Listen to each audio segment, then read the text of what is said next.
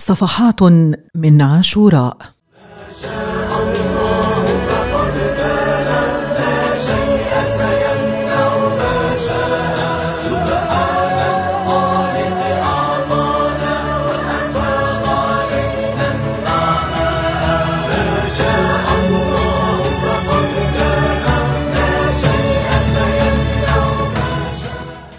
الحمد لله الذي أرسل رسوله بالهدى ودين الحق، فجاءنا نبينا محمد صلى الله عليه وسلم رحمة للعالمين، سراجا منيرا للمهتدين والمسترشدين، هدى الله به الأمة وكشف به الغمة، وأخرج به الناس من الظلمات إلى النور.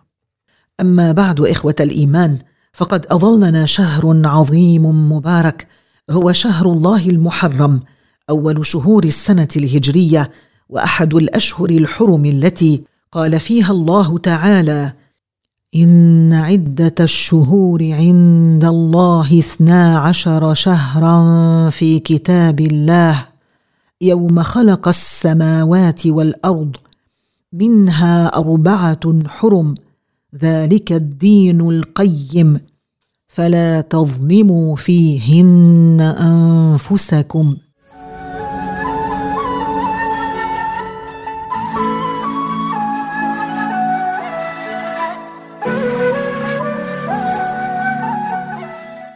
وعن أبي بكرة عن النبي صلى الله عليه وسلم: السنة 12 شهرا منها 4 حرم، 3 متواليات، ذو القعدة وذو الحجة والمحرم، ورجب مضر الذي بين جمادى وشعبان.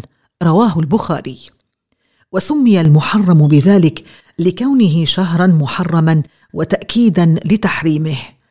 وذهب جماهير العلماء من السلف والخلف إلى أن عاشوراء هو اليوم 10 من المحرم، وهو اليوم الذي صامه النبي صلى الله عليه وسلم وقال فيه: صوم يوم عاشوراء إني أحتسب على الله أن يكفر السنة التي قبله.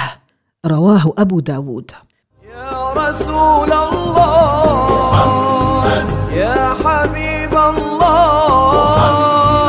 يا نبي الله محمد، يا حبيب الله. إخوة الإيمان، لقد حض النبي الأعظم أمته على صيام 10 من محرم لما له من فضل عند الله تعالى. قال عليه الصلاة والسلام: أفضل الصيام بعد رمضان شهر الله المحرم، وأفضل الصلاة بعد الفريضة صلاة الليل. رواه مسلم. يا حبيب فؤادي محمد، يا طبيب فؤادي يا رسول. وعن ابن عباس رضي الله عنهما قال: قدم النبي صلى الله عليه وسلم المدينة، فرأى اليهود تصوم يوم عاشوراء، فقال: ما هذا؟ قالوا: هذا يوم صالح، هذا يوم نجى الله بني إسرائيل من عدوهم فصامه موسى. قال صلى الله عليه وسلم: أنا أولى بموسى منهم، فصامه وأمر أصحابه بصيامه. رواه البخاري.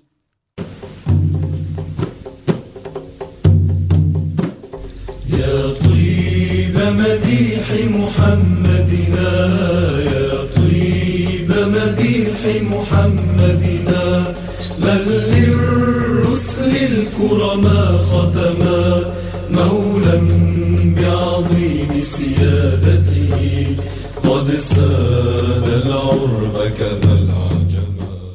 وفي رواية لمسلم أن اليهود قالوا: هذا يوم عظيم أنجى الله فيه موسى وقومه وغرق فرعون وقومه، فصامه موسى شكرا، فنحن نصومه. فقال صلى الله عليه وسلم: فنحن أحق وأولى بموسى منكم، فصامه وأمر بصيامه. ورواه الإمام أحمد بهذه الزيادة: وهذا يوم استوت فيه السفينة على الجودي، فصامه نوح وموسى شكرا لله تعالى. فهو المختار أبو الزهراء أمسى للدين حما، فبنور هدايته وضحت سبل للأعين بعد عمى. قال الشافعي وأحمد وإسحاق وآخرون: يستحب صوم 9 و10 جميعا، لأن النبي صلى الله عليه وسلم صام 10 ونوى صيام 9.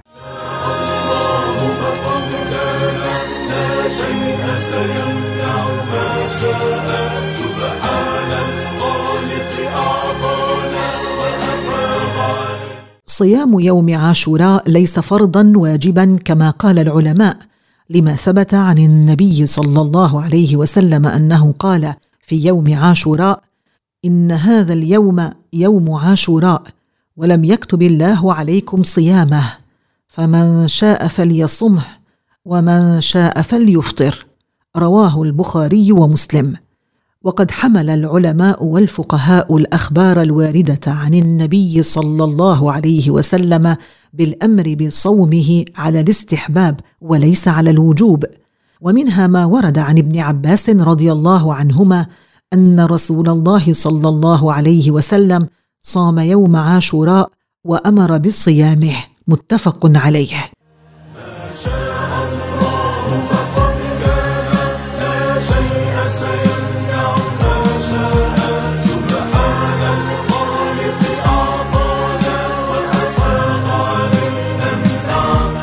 ويسن أيضا صوم يوم تاسوعاء، وهو 9 من شهر محرم، لقوله عليه الصلاة والسلام: لئن بقيت إلى قابل لأصومن 9. رواه مسلم. ومعنى هذا الحديث: لئن بقيت إلى العام القابل لأصومن 9 من محرم، ولكنه عليه الصلاة والسلام توفاه الله عز وجل قبل ذلك. ولقد قال بعض العلماء الأجلاء إن الحكمة من صوم يوم تاسوعاء مع عاشوراء الاحتياط له لاحتمال الغلط في أول الشهر، والحكمة أيضا هي الاحتراز من إفراده بالصوم كما في يوم الجمعة، فإن لم يصم معه تاسوعاء سن أن يصوم معه 11. بل لقد نص الإمام الشافعي رضي الله عنه في كتبه على صوم 9 و10 و11 من محرم. فعليه صلاة وسلام ما ماء الغيث قد انسجما، وعلى الأصحاب أحبتنا والآل أولي الفضل الكرماء وعلى إخوة الإيمان، إن من أفضل أيام السنة الهجرية المباركة يوم عاشوراء، وهو يوم مبارك، وقد ترافق مع اليوم 10 من محرم عبر الزمان أحداث وأمور، منها أن يوم عاشوراء هو اليوم الذي تاب الله فيه على نبيه آدم عليه السلام من المعصية التي ارتكبها بأكله من الشجرة التي نهي عن الأكل منها، وهي معصية صغيرة ليس فيها خسة ولا دناءة، وليست كفرا ولا معصية كبيرة.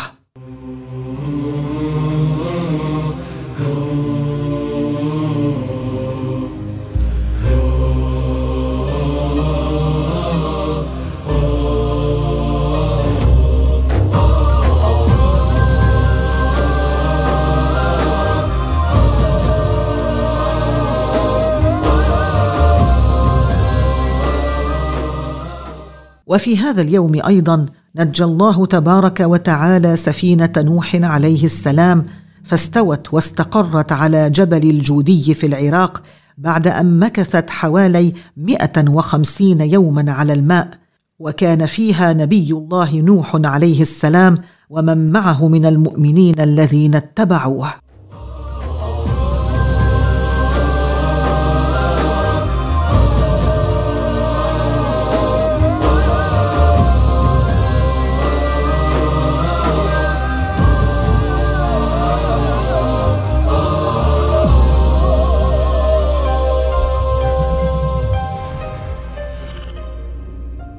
وفيه أنقذ الله نبيه إبراهيم من النار التي جعلت له وأنقذه الله من النمرود. وفيه رد الله يوسف على يعقوب. وفيه وهب سليمان ملكه. وفيه أخرج نبي الله يونس من بطن الحوت. وفيه دفع عن أيوب البلاء. وفيه كانت غزوة ذات الرقاع. وفي 10 من المحرم ألمت بالأمة فاجعة مؤلمة، إذ قتل الظالمون ابن بنت رسول الله صلى الله عليه وسلم الإمام الحسين رضي الله عنه وأرضاه.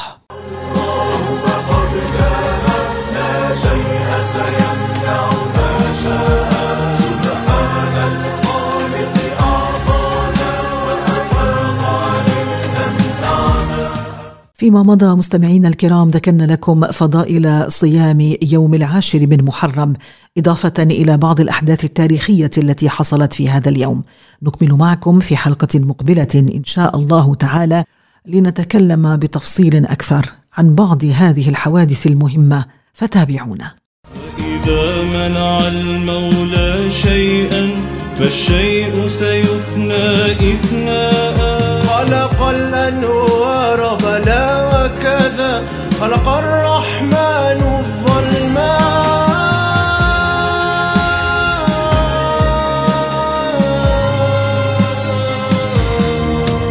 لا تحوي خالقنا جهة وله لا تنسب أبناء. خلق الأجسام وصورها لا يشبه هذه الأشياء.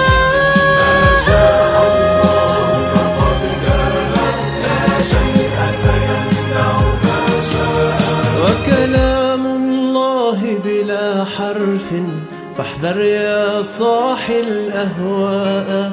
ربي خلق السراء لنا فضلا منه والضراء. يهدي من شاء هدايته ويضل الجاحد إشقاء. قد وفقنا لم يخذلنا ربي وحبانا